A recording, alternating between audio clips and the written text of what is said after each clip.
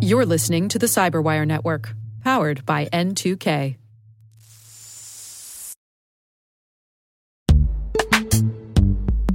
And now a word from our sponsor, Netskope. Netskope is a worldwide leader in SASE and Zero Trust. Its unified platform, Netskope One, provides optimized access and Zero Trust security for people, devices, and data anywhere they go, helping customers reduce risk, accelerate performance, and get unrivaled visibility into any cloud, web, and private application activity. To learn more about how Netskope helps customers be ready for anything on their SASE journey, visit netskope.com.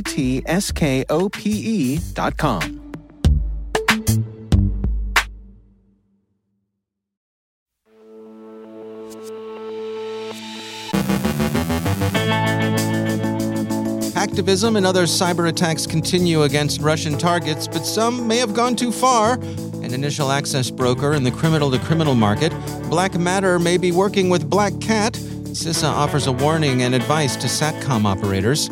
NIST offers some guidance on industrial control system security. Johannes Ulrich reminds us to patch our backup tools. Our guest is Armando Say from Missy with sights on maritime port security. And Rear Admiral Mayhoff, call your office.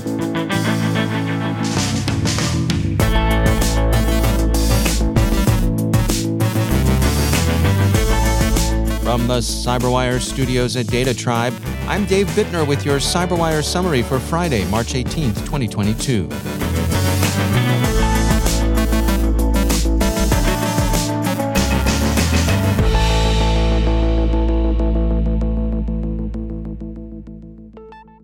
Anonymous has resumed or continued its campaign of defacement against Russian networked closed-circuit cameras, rigging them to display such messages as "Putin is killing children," 352 Ukraine civilians dead, Slava Ukraini, Vice reports. Russian government websites have also come under attack. In an unusual announcement, Russia's Ministry of Digital Development and Communications said the attacks were unprecedented. They appear, from the account offered by the Washington Post, to be a mixture of distributed denial of service attacks and website defacements. A statement from the ministry, apparently addressing the DDoS attacks, said, quote, "We are recording unprecedented attacks on the websites of government authorities. If their capacity at peak times reached 500 gigabytes earlier, it is now up to 1 terabyte. That is 2 to 3 times more powerful than the most serious incidents of this type previously recorded." End quote. Among the website defacements was one affecting the Russian Emergency Situations Ministry website, whose content was changed. The ministry's hotline number was replaced by a heading "Come Back from Ukraine Alive," followed by a number Russian soldiers could call for assistance should they be interested in desertion.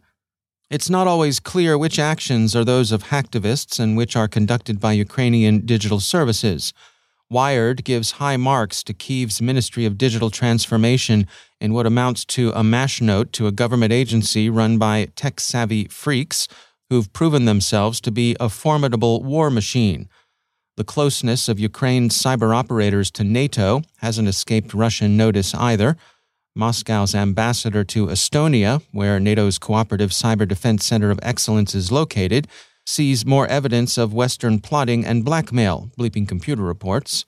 Ambassador Lipayev explained to TASS in an interview today, quote, "Our suspicions on this score have turned out to be correct. This first step will certainly entail others pursuing the aim of converting Ukraine into a stronghold for political, economic, ideological, and military blackmail of Russia." End quote. Cloud security firm Snyk has found malicious code in the NPM open source ecosystem that seems motivated by a hacktivist determination to strike Russia and its increasingly shy junior partner Belarus. Snyk explained, quote, "On March 15, 2022, users of the popular Vue.js front-end JavaScript framework started experiencing what can only be described as a supply chain attack impacting the NPM ecosystem.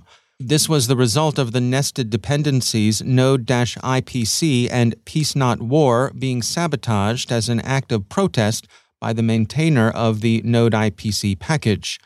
This security incident involves destructive acts of corrupting files on disk by one maintainer and their attempts to hide and restate that deliberate sabotage in different forms.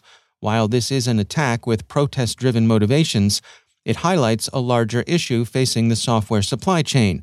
The transitive dependencies in your code can have a huge impact on your security. End quote. Hacker News explains that Node IPC is a prominent node module used for local and remote inter-process communication with support for Linux, macOS, and Windows. It has over 1.1 million weekly downloads.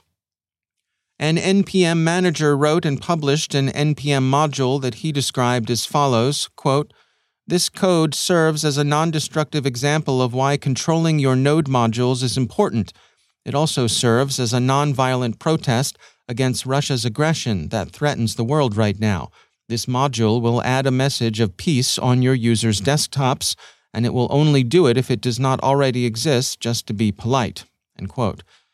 At the very least, Sneak says this particular form of protest calls into question the trustworthiness of the maintainer, who goes by the hacker name Ria Evangelist, and his other contributions.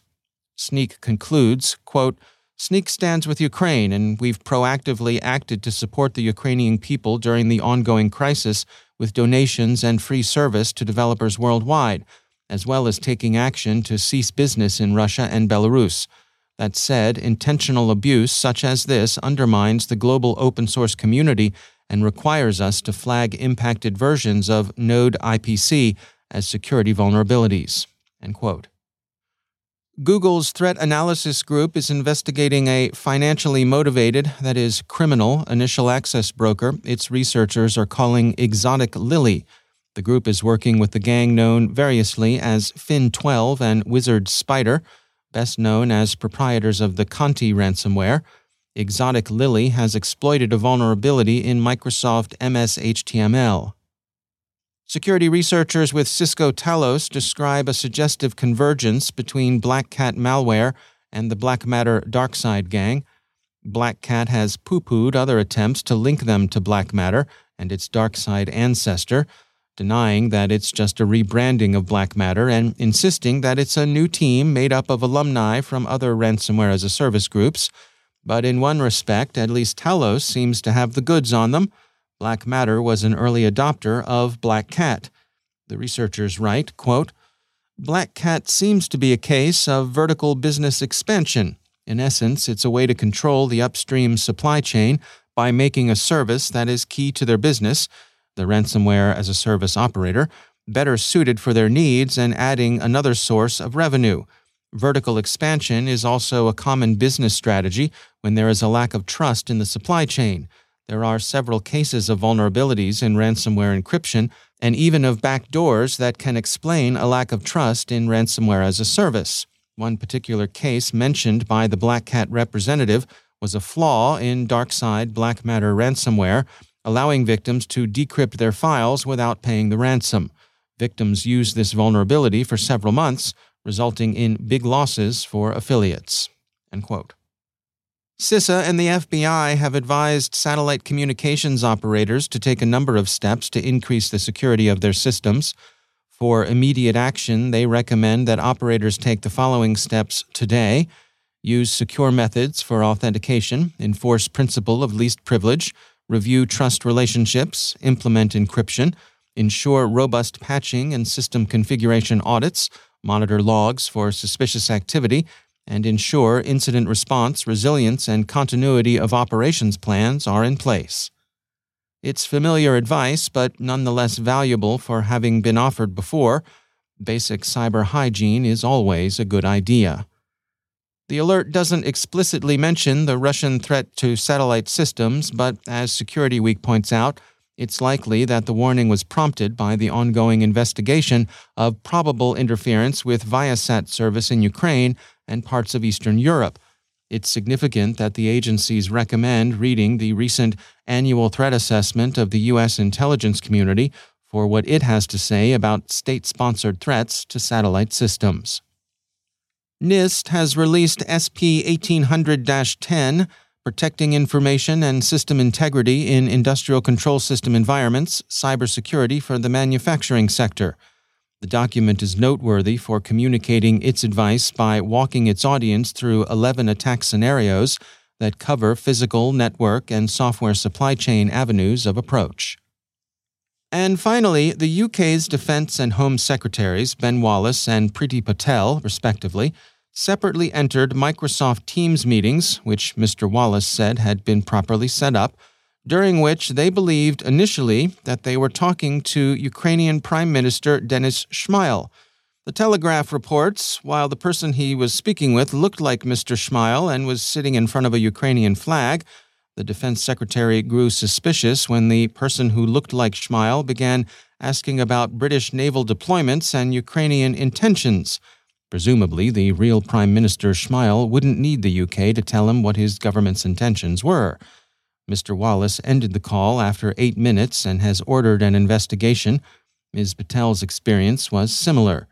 The Guardian's account of the incidents considers them hoaxes, leaving open the question of whether Russian services were behind them, but it's equally severe about the security measures that made it possible for an imposter to get through to members of the cabinet. So, a question. Are phone pranks more or less credible when they arrive through business collaboration tools? If the calls were the work of Russian intelligence services, it represents something new. Who expected Moscow to call in and effectively identify themselves as IP freely? One would expect more. A call like that might convince Mo Sislak for a minute, but a cabinet minister?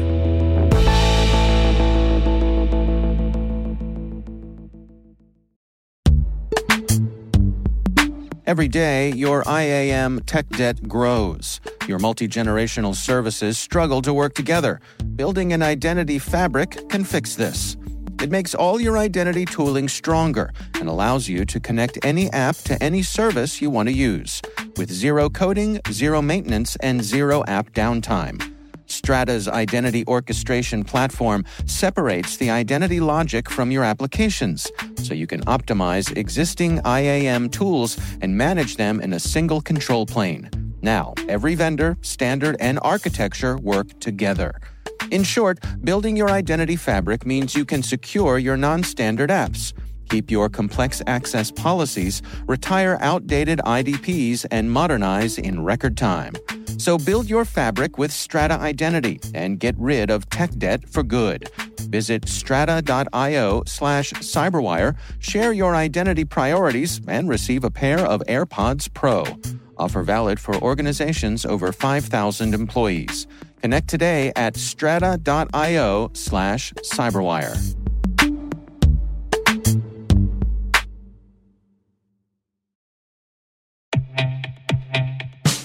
And now, a word from our sponsor, 6sense. 6sense provides award-winning cloud-based automated endpoint and vulnerability management solutions to streamline IT and security operations.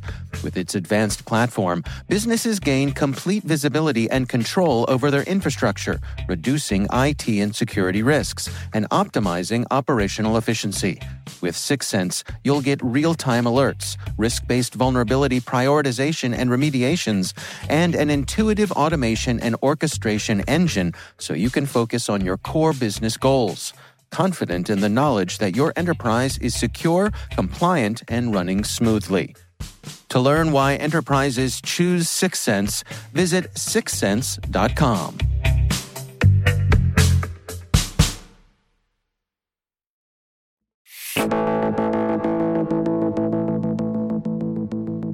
Taking place next week in Fort Lauderdale, Florida, is the Maritime and Control Systems Cybersecurity Con, Hack the Port 22. The event is put on by MISI, the Maryland Innovation and Security Institute, and Dreamport in support of U.S. Cybercom and its mission partners. The event highlights the importance of securing our maritime ports. Armando Say is director of Dreamport. In 2020 and 2021, there were two maritime strategies, one for the Coast Guard and then a national cyber policy for maritime. What we discovered in communications with folks at CISA, Department of Homeland Security, and Coast Guard, actually the Pentagon as well, was not getting enough attention. If you look at the Iranian playbook, Cyber Command playbook that was released, it totally pointed out the fact that they were looking to do malicious cyber attacks at maritime ports to disable forced projection of their adversaries, to disrupt supply chains. In the US alone or the world, like 90% of goods travel through some sort of maritime ports. I mean, they eventually make it onto rail systems and trucking systems, but it's transported overseas, through ships, and they get to various shores when we export goods.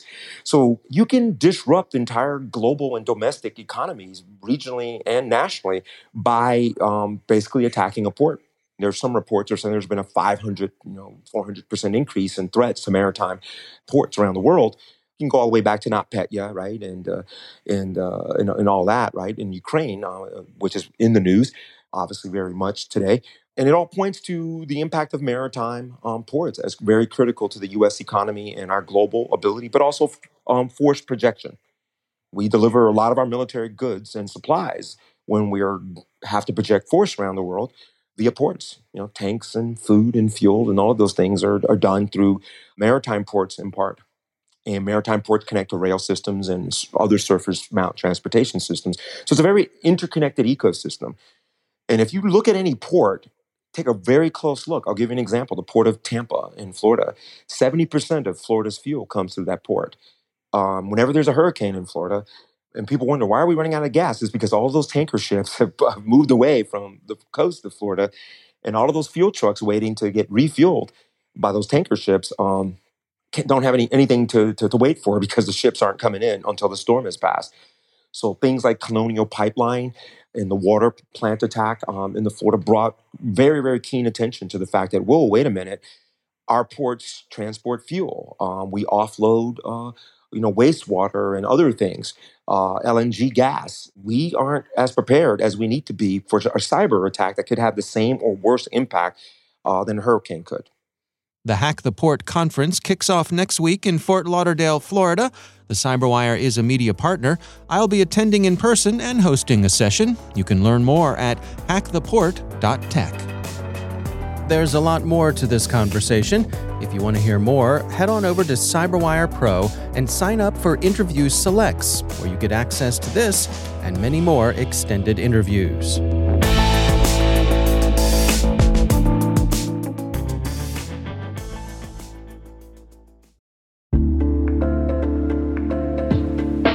Are lengthy security reviews pulling attention away from your security program?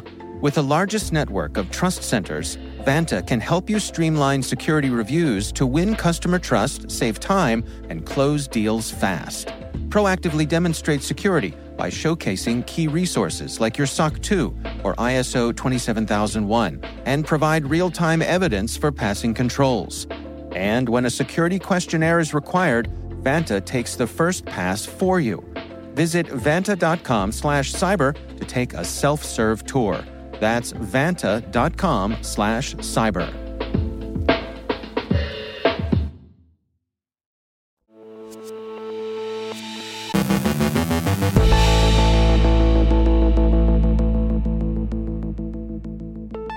And joining me once again is Johannes Ulrich. He is the Dean of Research at the SANS Technology Institute and also the host of the ISC Stormcast podcast. Johannes, it's always great to have you back. I think the message has certainly got out there about backups. Ransomware has been top of mind for so many people that I suspect there are a few who are out there who aren't doing regular backups. But there's a little more to it than that, as you wanted to point out today. Yeah, so backups are important. They're often sort of considered your last line of defense when it comes to ransomware. But keep in mind, backup, it's complex, it's boring. So a lot of people don't really pay a lot of attention to it. So in addition to just testing that your backups are working, keep an eye on your backup software because one trend that I've seen sort of last year is that there are really a lot of vulnerabilities in backup software. And if you think about it, the vulnerability can be either in whatever central platform used to manage your backups. It may be in the agents that you need to deploy on systems in order to create these backups. all of these components have vulnerabilities. They usually run with elevated privileges because they need to have access to all of your files on the system. And I think it's a little bit that, not to have too much a Star Trek reference, but the undiscovered country of how attackers may get into your system. So in addition to attackers outright wiping out backups, we have seen that, of course, quite a few times, they may actually use your backup software as an entry point into your network. I mean, it's not just the management software. I mean, you should be checking up on the hardware too, right? I mean, I'm thinking about like, Synology systems, things like that. Yeah, these network accessible disk platform storage systems, Synology mentioned QNAP, they have a rich history of vulnerabilities themselves. They often have been already used as an entry point. Like there was this Synolocker, and lately, I forgot what it was called, the QNAP was affected by some ransomware software. So these platforms are part of it, part of the problem. And the software, like recently IBM Spectrum Protect, they're usually used to update like containers, to back up containers. They had some critical vulnerabilities. Kaseya, Unitrends, they had, I think back in December, vulnerabilities. It's hardly a month goes by without one or two sort of really critical vulnerabilities in that kind of software. Yeah, I mean, I guess it's worth noting that you're putting that on your schedule. The care and maintenance of your backups includes checking to make sure that you can actually restore from them, but also add to that list that they're up to date. Yeah, and always remember, once a month, delete a file and ask your sysadmins to recover it and see if it works. If you don't do that, it will not work once you actually need it. I ran myself into this a few times. So yeah, no, count on it, right? Oh, and before you delete that file, make your own backup of it. Yeah, yes, absolutely. Right. Take it home, store it under the steps in the attic or whatever. Burn it out. Right, yeah. All right, Johannes Ulrich, thanks for joining us.